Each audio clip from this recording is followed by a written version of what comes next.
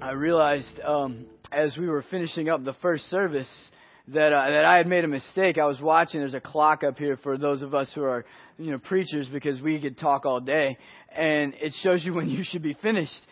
And a while ago, Grace Chapel's second service started at 11:15. And I haven't spoken here in a while, so I have this memory of when I'm supposed to be finished. And I checked the time a couple of times, and so I'm teaching, and about 3/4 of the way through the message first service, I look and think, I don't have enough content. I can't make it till 11. I'm going to stretch this. So I add a story while I'm teaching, and then I hear everyone outside. I think, no. Second service starts at 11. So I added a nice 15 minutes to the first service. Those poor people had to listen 15 minutes extra because I thought the service times were off. So my apologies for us starting a little bit late because I looked at the clock. So I have it down correctly. This service ends at 2. So I'm super excited about that. And it's going to be a fun morning. I am honored to be able to share with you this morning as part of this Stand series where as a church this discussion, hopefully a discussion, has been happening around what we should be standing for and how we should be standing for these things. Over the past several weeks there's been great dialogue about suffering and about how we stand in suffering and what we should be standing for and how to begin standing with God as the center of our life. And this morning we want to talk about one of the ways and the things that is continually surrounded a Christian faith, but not often engaged with as much as it should be. I mentioned earlier this morning that this is not the message that gets a lot of laughs. Because it's the one that we go, oh man, he's talking about that. I'm terrible at that. This is going to be awful. You're right. It is. It's going to be painful internally for some of us because we're going to go, it's something I know I need to work on. But I just want to preface this morning by saying that the content that we share together is not content for judgment today. Jesus is not here to judge His church today. He's not here to judge you individually today. He's not here to draw out all of the mess that you are and that I am. He's here with us this morning to remind us that He has a story that's better than anything we could write without Him. It's more redeeming. It's more engaging. It's better than any story we could make up and tell anyone else. It's a story that we get to live that will not only transform our own life, but that it changes the people and the stories that are around us. And that it's not on our shoulders to bear the burden of our own story.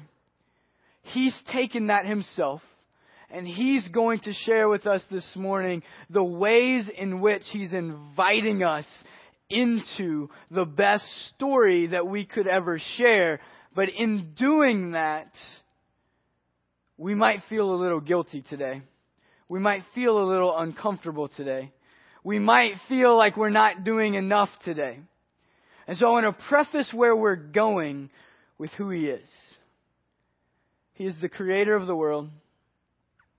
He spoke this beauty into existence. He drew us into a community with Him and invited us to be one with Him as Father, Son, and Spirit. He walked to a cross beaten on our behalf. He gave Himself up so that we could be made full. He spoke His Spirit into us when we claimed Him as our Lord and our Savior. And He promises to be with us until the end of the age. It is that Jesus that gives us this word today, not to burden us, but to invite us to claim His word as truth and to stand in His word as authority in our lives so that we can have the best story we could ever imagine. As we start, I'm going to ask that you join me in a little exercise to give us that depth of reliance on Jesus. So if you would, just take the palms of your hands and just turn them up in your lap for just a moment. Often when we turn our hands up, it's like we're going to get a gift. It's a posture of surrender and receiving at the same time. I'm going to read a passage of Scripture, and I invite you just to close your eyes if the atmosphere of the room would be distracting to you. And just to let these words sit in your hands as a gift that Jesus wants to give to us today. John chapter 1. In the beginning was the Word. The Word was with God. And the Word was God. He was in the beginning with God. All things were made through Him. And without Him was not anything made that was made. In Him was life. And the life was the light of men. The light shines in the darkness. And the darkness has not overcome it. Jesus, I pray that this, you, the Word that has existed from before anything else existed, would be the gift that you give us today. That your Word would meet us where we are. And that your Word would be spoken among the nations as light into darkness. And I claim in these moments that you are the light and the darkness has never overcome you. Put that truth deeply in us this morning to give us peace and pause to rely on you, no matter our circumstances, our nature, our frustration, or our fear.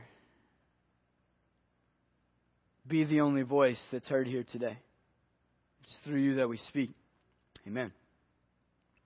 Jesus is seen in Matthew chapter 17 in this story that has often influenced me on so many different ways because it's so deeply moving, but yet so impossible.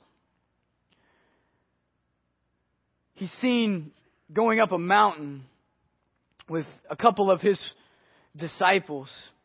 Jesus did this all the time. It wasn't anything new for him to be trekking up some hill or mountain to spend time alone with his Father. Sometimes he went into these solitary places because there were men who were ready to kill him and stone him.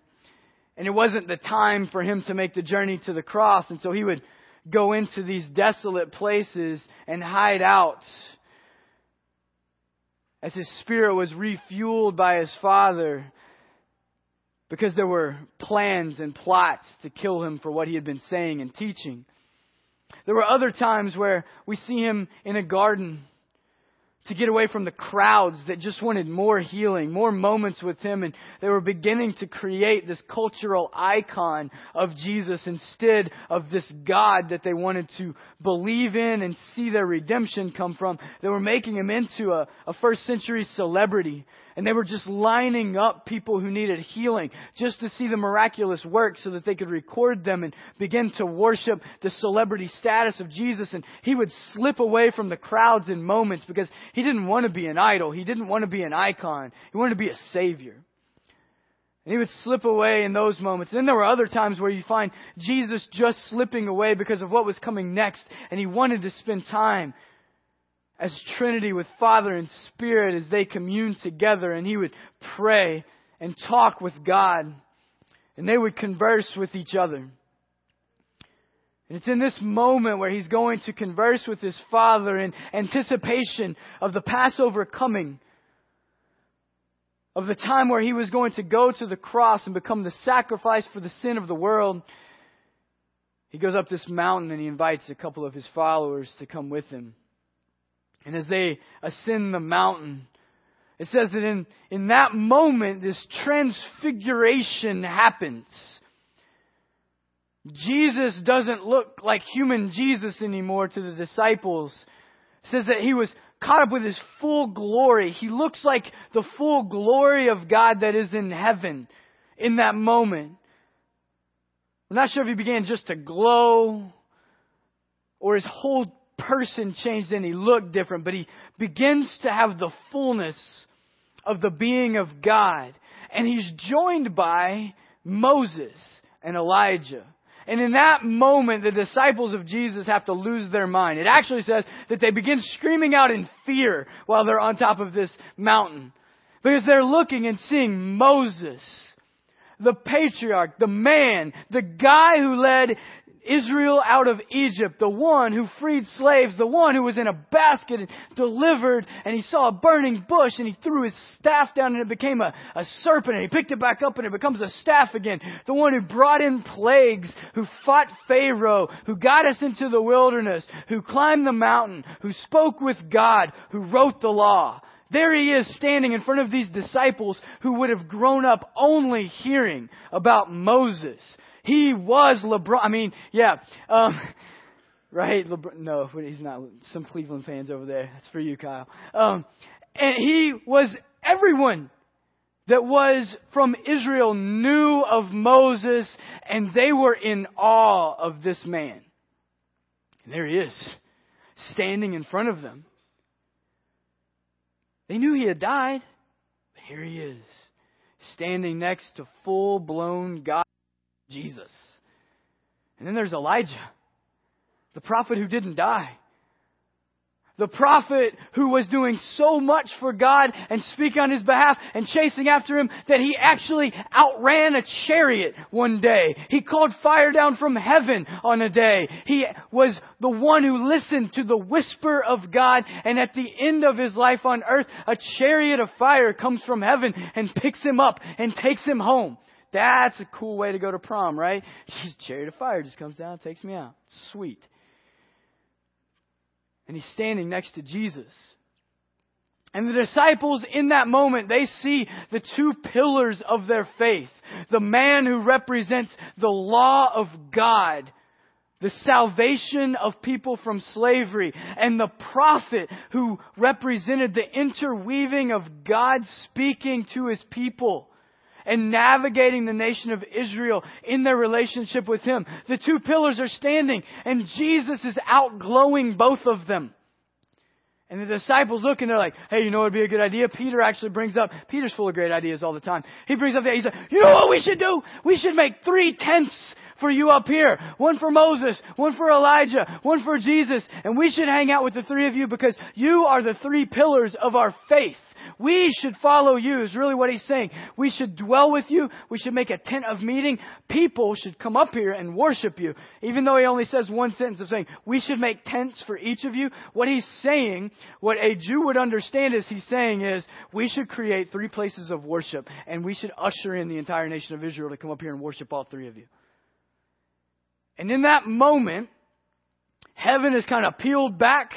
God drops a nice little bright cloud down from heaven onto the sky, and it glows, and He speaks. Jesus doesn't even have to speak for Himself in the moment. God the Father says, this is my Son. He said that before. Jesus' baptism, He said the same thing. This is my Son in whom I am pleased. Then He says something massively important. Listen to Him. And the game changed in that moment. In that specific transfiguration moment, what God the Father is saying is, this is me. Moses, yeah, good guy, wrote the law, well done, cool bro. Elijah, prophet, well done, navigated the nation of Israel and began to speak on how God interacts with His people. Didn't die, gave you a chariot, cool bro, this is me. He's going to save the world. This is the word that you listen to. Listen to him. Jesus would later say, no scripture can be broken, but it must be fulfilled. And in the transfiguration of Jesus on top of this mountain, what he is saying to the world is, I have fulfilled the law. I have fulfilled the prophets. Now I'm going to breathe life through my word. This is me. Listen to me. The reason that the Bible should have authority in our lives is the combination of these two scriptures that I've shared with you. In the beginning was the Word, and the Word was with God, and the Word was God. The Word was with God in the beginning. The Word is God. The word logos there means this ever eternal word that is God, and it can also be interpreted as the written word of God is God. What it's saying is John writes his first chapter, is that the beginning, Jesus was there. He's the Word from the very beginning. It's His Word. And at the Transfiguration, what God the Father is saying, I was the law, I spoke that, that's me. I was the prophets, I spoke that, that's me. I am Jesus, I speak this. This is me. And this one fulfilled those two. So whatever you do in the Word, it must be in tune with the Word of Jesus. It must reflect the person, the teaching, the revelation that Jesus has shared. If we share a word that does not come from Jesus, but we share it on behalf of Jesus, we're in trouble. If we interpret the Old Testament, and the Old Testament is not interpreted as a word that is to prophesy, proclaim, and affirm the salvation through Jesus, we're getting it wrong. We can talk about the 600 rules of the covenant of the Old Testament as much as we want. But if we want to talk about them alone without how they illustrate the impossibility of perfection outside of the grace that Jesus offers through His blood and salvation, we're getting it wrong. We can keep 600 rules as much as we want to, but unless we find the grace of Jesus, we will not find the kingdom of heaven. Unless we understand the prophecy of the Old Testament as illustrating over 350 different things the Messiah must do to be the Messiah, then we're getting it wrong. We often read the Old Testament and we pick and choose rules from it that we want our kids to obey, that we want our families to live under, that we believe culture should own. But we get it wrong when we say live under this Old Testament rule if the Old Testament rule does not lead into a New Testament covenant. Jesus doesn't say I broke all the Old Testament. He says I fulfilled it. It's full. Now listen to me. Listen to what I say. Listen to what I teach. Listen to who I am. Our problem is that we have an issue with listening. We only want to listen when we're about to die. We only listen when we're desperate. In 2 Timothy, Paul actually calls the Word of God the breath of God. He says you're going to breathe this life into us. Most of the time, we don't want anything breathing into us unless we need resuscitated. We want to breathe on our own. We often want to live our own lives. We want to make our own decisions. We want to be able to make our own choices. And we want to be able to drive our life forward. And then we want God to say it's good and approve it because we don't want to make Him mad. We don't want to live outside of His will. And so we breathe on our own. And then we look at God often and we say, do you like how I'm breathing? You like my breath? Whew. It's like, man, way too much coffee, bro. Tic-tac. Until something happens. Until 21 of our loved ones are seen on a video losing their life because they believe in our Jesus.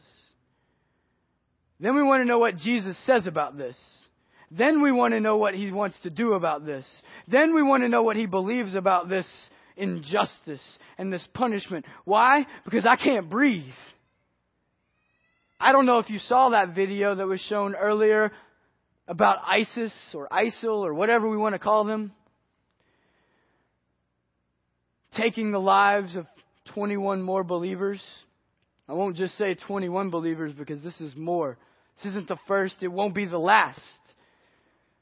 But if you saw that video, you're moved almost to desperation of saying, what do we do about this? I was actually asked that question this week, that someone was watching it with me and they looked at it and they were like, so what do you believe that we should do about this? And what he was really asking me is, can we go kill them? It's really what he was asking. Will Jesus please tell us it's okay to go put a bullet in their head? Because that's what I want to do right now. Because that's not fair. Because that's not okay. Because that shouldn't happen. They shouldn't have died that way. Somebody should do something. We're all over our president about it. We're all over other nations about it. Who's going to do something about this is what we want to know. Because internally, we can't breathe. Because this shouldn't happen. When we see human trafficking, when we see desperation around us, when someone gets sick with cancer, we look and we go, I can't breathe. This shouldn't happen. Okay, God, what do you say about this? And in those moments, we want God to breathe life into things that we're seeing as dead. But that's not the purpose of this. The purpose of salvation is not just to bring us back from death. To breathe us into life. When was the last time you read your Bible? Oh boy. See, this is the not fun part. Where is it? You're like, I got it right here. It's an app. Not a nap, an app. It's right next to Facebook. I go on Facebook. I see what everybody's doing. I open my Bible and I judge them. I mean, no, that's not. Yeah, that's us. After I check Facebook and Twitter, for those of you super cool people in the room, and Instagram, because your kids are on there, and Snapchat, and ESPN, and Pinterest, whatever that is, and YouTube videos, and my calendar, and my emails. Oh, I've done one better, Chris. It's not an app. It's actually, I signed up for an email. I don't even have to open the app. Just every morning, some Bible guru sends me a verse that tells me exactly what God's saying to me today. And I delete it right before I delete the email from my boss telling me what to do today. We often think we're in this word and we're letting it give us life. But what we've really done is just put a safety net around ourselves for just in case. Well, just in case I need the Bible, I get a verse every day. Just in case I need it, I can open my app anytime that I need to. Just in case something bad goes wrong, I have it. Instead of it being the breath of God that we can't live without every day. Quick side note, that could sound a lot like judgment. I don't mean it that way. Here's how I mean it. We wake up every day and the urgency of all the other stuff that we're not sure how the Bible relates overwhelms us. And we're not sure where its place is. Because we're not sure that it gives us life. We just know we're supposed to follow it. We're supposed to do what it says. And a lot of times we open it and it's super confusing. We have no idea why so-and-so begat so-and-so. We don't even know what begat means. But we read in Matthew and Luke and we're like, who begat who? What's a begat? And we start to read it and it's confusing, and so we set it to the side because life is confusing enough. So many of us last week had to make a decision on what we believed about 50 Shades of something. Because this blockbuster movie was coming out and it was going to be about some very, very, very dark things. We had to decide, are we going to go see the movie, or are all my friends going to go see the movie? What's everybody going to talk about at work about the movie? Did I read the book? Did I not read the book? Is this a guilty pleasure? Does Jesus hate this? What's he think about it? We had to make decisions about what do we believe? What are we going to tell people on behalf of Jesus about these murderers around the world, people that are destroying life? We've had recently to make decisions. What do you believe about Ferguson? What do you believe about New York City? What do you believe about police? What do you believe about racial tension? What do you believe about Saturday Night Live 40th anniversary? What do you believe about snow days? We all had to make that decision this week. We loved them on Monday, and on Friday they were a tool of Satan. I know, Mom and Dad are like, yes, exactly. Kids are like, what? What school? I destroyed Mario Kart this week. We have a lot of decisions that we have to make. How are we putting tires on the car? Who's paying the bill this week? What house do we want to live in? Where are our kids going to college? Where am I going to college? Can I quit college? Am I going to work this job next week? I don't like this job anymore. Do I want to do something different? Am I doing the best that I can? Am I the best husband? Am I the best wife? Am I the best child? You guys don't even ask that. Kids don't ask whether or not they're the best child. They're just like, you're a crappy parent. It's on us. We ask a lot of questions because life has a lot of decisions. There are a lot of things that need to be made. And what Jesus says in this transfiguration moment, what he's saying to us is, guess what? I'm not the law anymore.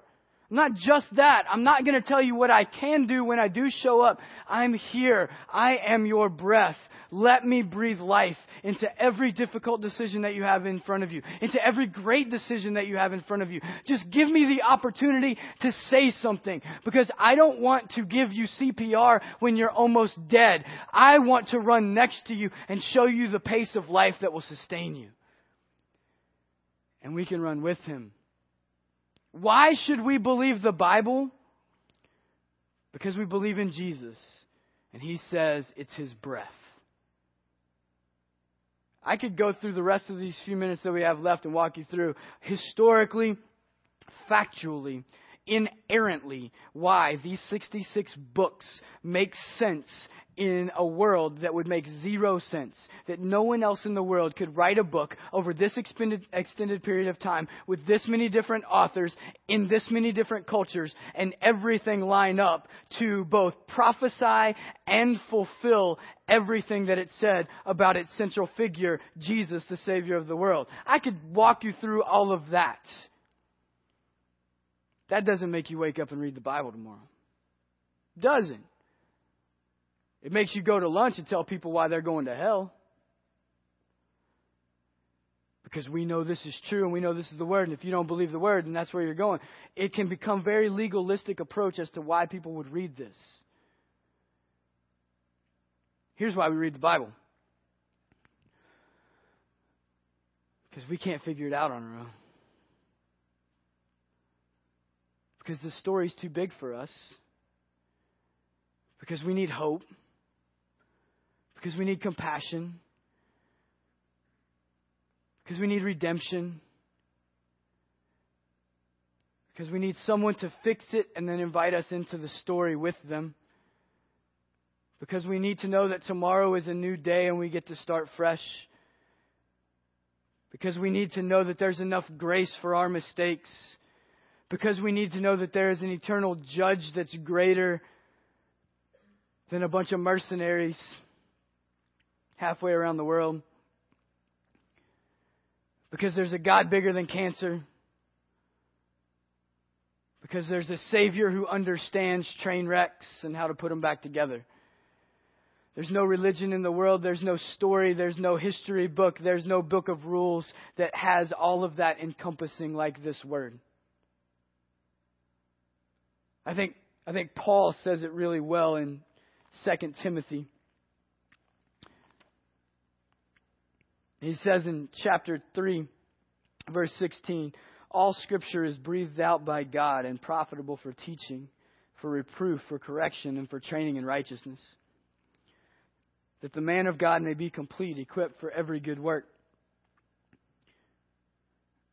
The first thing I want you to grab from this conversation that Paul is having with Timothy is just that. It's a man having a conversation with another man who he views as his son. he writes this letter and says, Timothy, my beloved son.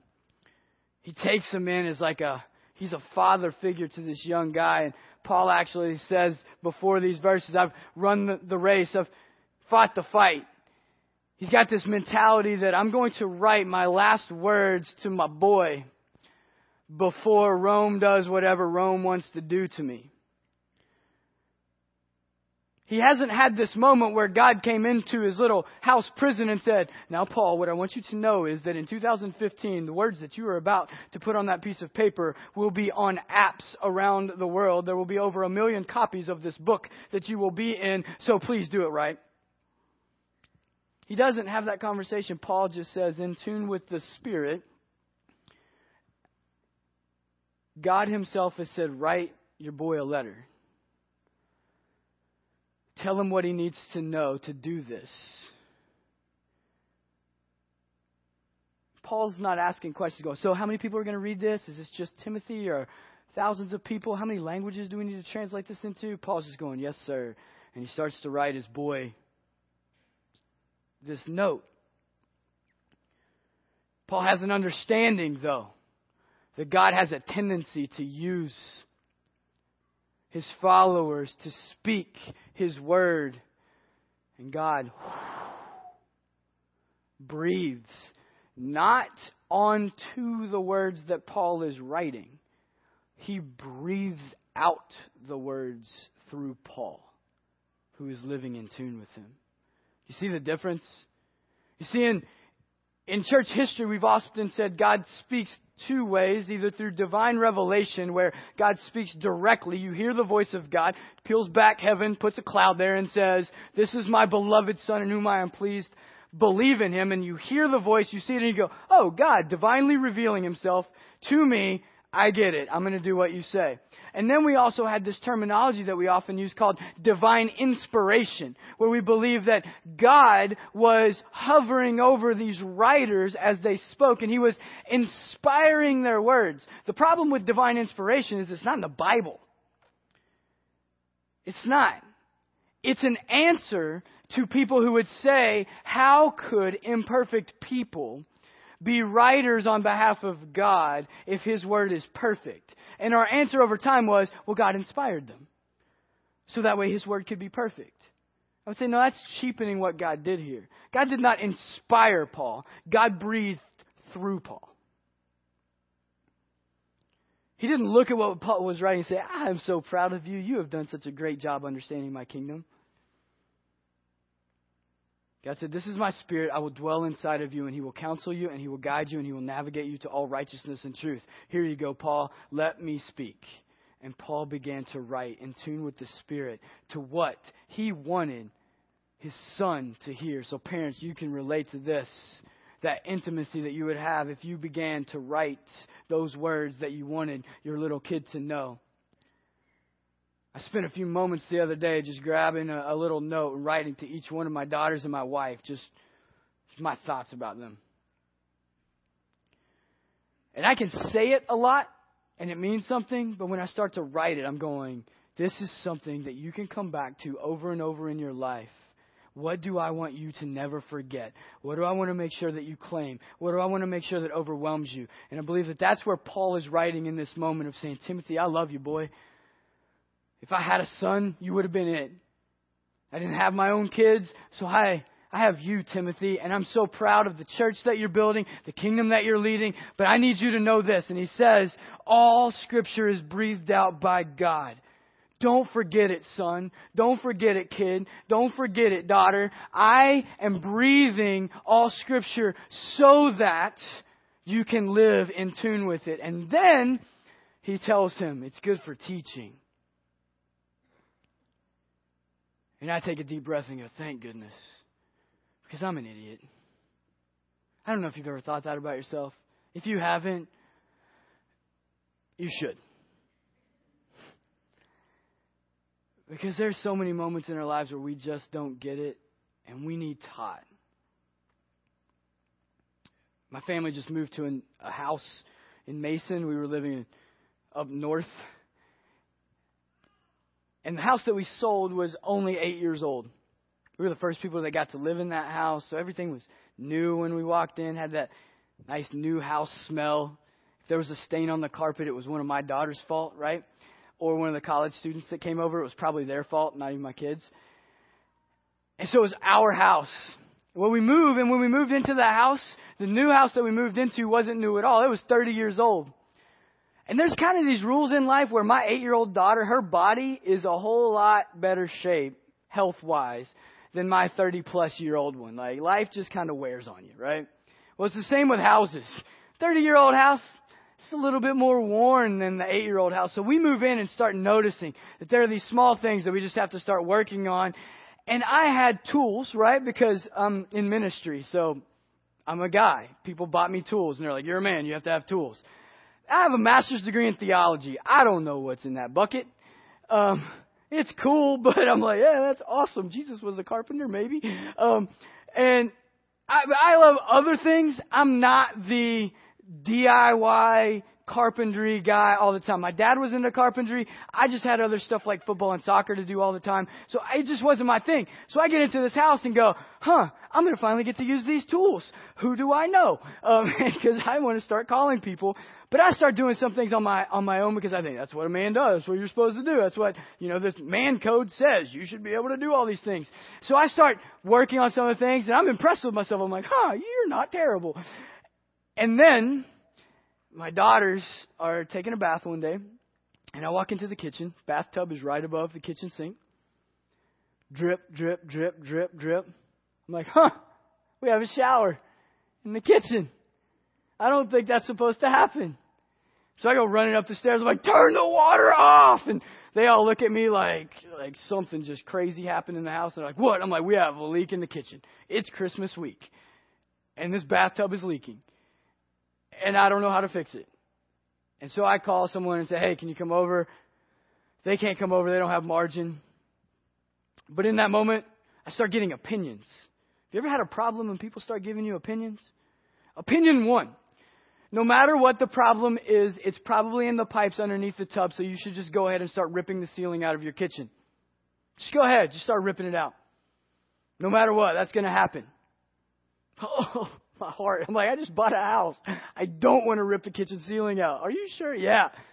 Option 2, other friend comes in and says, no. Are you sure it's in the drain? No. I'm sure it's not Greek or Hebrew. That's all I know. And he's like, well, it's probably in the wall. It's probably not even in the drain. You should just go ahead if you want to get ahead of it before the plumber comes out to look at it. You're going to have to rip all that stuff out. So just go ahead and rip the tile out and rip the drywall out so that they can see the pipes. You sure? Yeah, man. That's what I would do. Okay. Google. What do you think? Because so far I haven't liked either option. My bank account really hasn't liked either option. So I'm like, okay, rip the ceiling out, rip the wall out. What? Okay. So I Google it and I see, if you've ever Googled home improvement things, every horror story ever is the top 50 hits because everybody wants to see things go wrong. And so I look at it, I'm like, oh no, we should just blow the house up, start over. It's not worth it. Just put a for sale sign out there. Keep that bathtub from running water. Just sell the thing. Because this thing is done. We're out everything. Why did we move here? I'm beginning to question the meaning of life. And then I have this aha moment. My boss at Back-to-Back Ministries is a contractor. He's always done homework. He's always been able to build most of the structures around the world. So I'm like, I'm going to call John. He might know. So I call John and say, hey, what are you doing this afternoon? You want to come look at my bathtub? He's like, what? You're weird. That's beside the point. Yeah, I have a leak. And he's like, oh, is it in the drain? Yeah. Is it just leaking drops? Yeah. It's not just full on running? No. It's I went to the doctor's office all of a sudden. He's asking all my symptoms and he knows them all. He's like, here's what you do. You go to Lowe's, you go get this tool. I want you to turn the drain. And if the drain tightens down, you're good. I'm like, yeah, but I read about all of this, plumber's putty and all this other stuff. He's like, just listen and do what I say. Yes, sir. Just turn the thing, turn the water on. And if you don't have a leak, just say thank you. Okay. And so I go in, get the tool, go to Lowe's, act like I know what I'm doing, grab the tool. Some of you guys that are in this business, you think this is really funny. And give me your phone so I can call you next time. And And so I go in, I grab the tool, I go up to the bathroom, I turn it, and it goes like 2.5 times around. I'm like, I didn't know it wasn't supposed to be that loose. And so I turn it around, and I get on the phone with him. I'm like, man, I turned it. And he's like, turn the water on. Most of the time when houses are moved out of, and if no one had been using that bathtub, things can just get loose. I just see it all the time. It happens. People spend a whole bunch of money ripping walls out and ripping floors out when all they really needed to do was tighten the drain up just a little bit. I'm like, really? And so I turn the water on, go down, anoint the kitchen, pray over the ceiling, and, ask God to bless it. And no water. Nothing. I'm like, it worked. He's like, yeah, of course it worked. Like, I know what I'm doing. He knows what he's doing. Why do we keep asking for opinions? Why do we keep ripping the floor out of our faith over and over? Because someone questioned whether or not God was real. Why do we keep ripping the walls out of our relationship with Jesus? Because we woke up and that morning we just weren't a good husband. We just weren't a good wife. We just made a mistake as a kid. We just weren't a good parent. And we ripped the walls out and we're like, this stuff must not be real. I just need to shred the whole thing and tear the thing down. How about we ask the one who's been there? Let's let him teach us. Let's let him train us. Because he knows the difference between a drain that just needs tweaked a little bit and a pipe that needs replaced and a wall that needs torn down. See, the church globally isn't doing as much stuff that's in here because we're busy retiling spiritual walls that we didn't need to break down in the first place. We're trying to prove to people in culture that they shouldn't go see a movie about sexual abuse called 50 Shades of Grey. If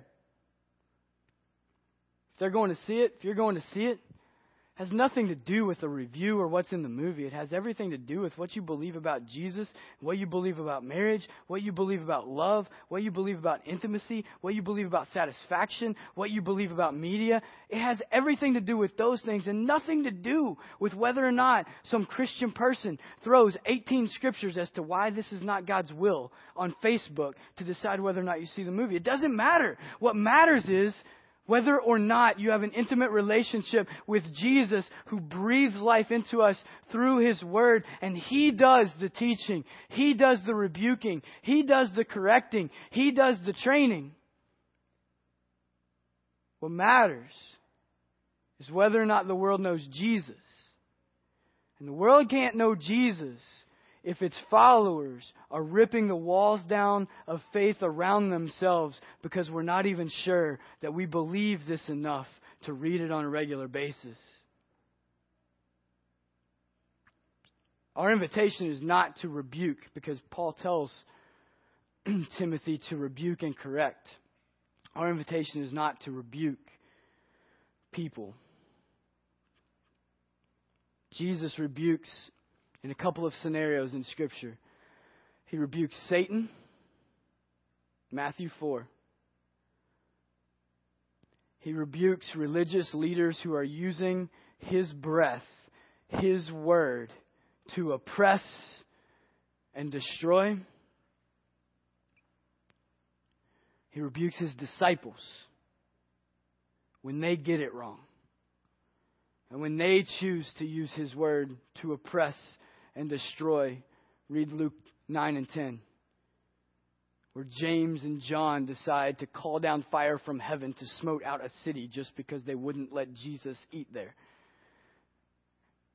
Jesus rebukes them and says, no, we're not calling fire down from heaven to destroy them. Let's move on.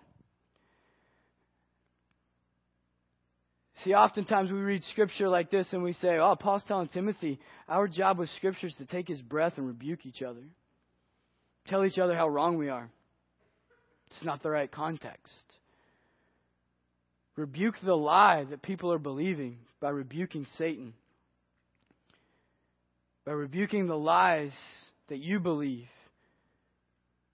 Begin to breathe the Word of God. And when the Word doesn't match what you've been taught, seek the truth of how Jesus says it and how He lives it before you respond and condemn someone else. But most of all,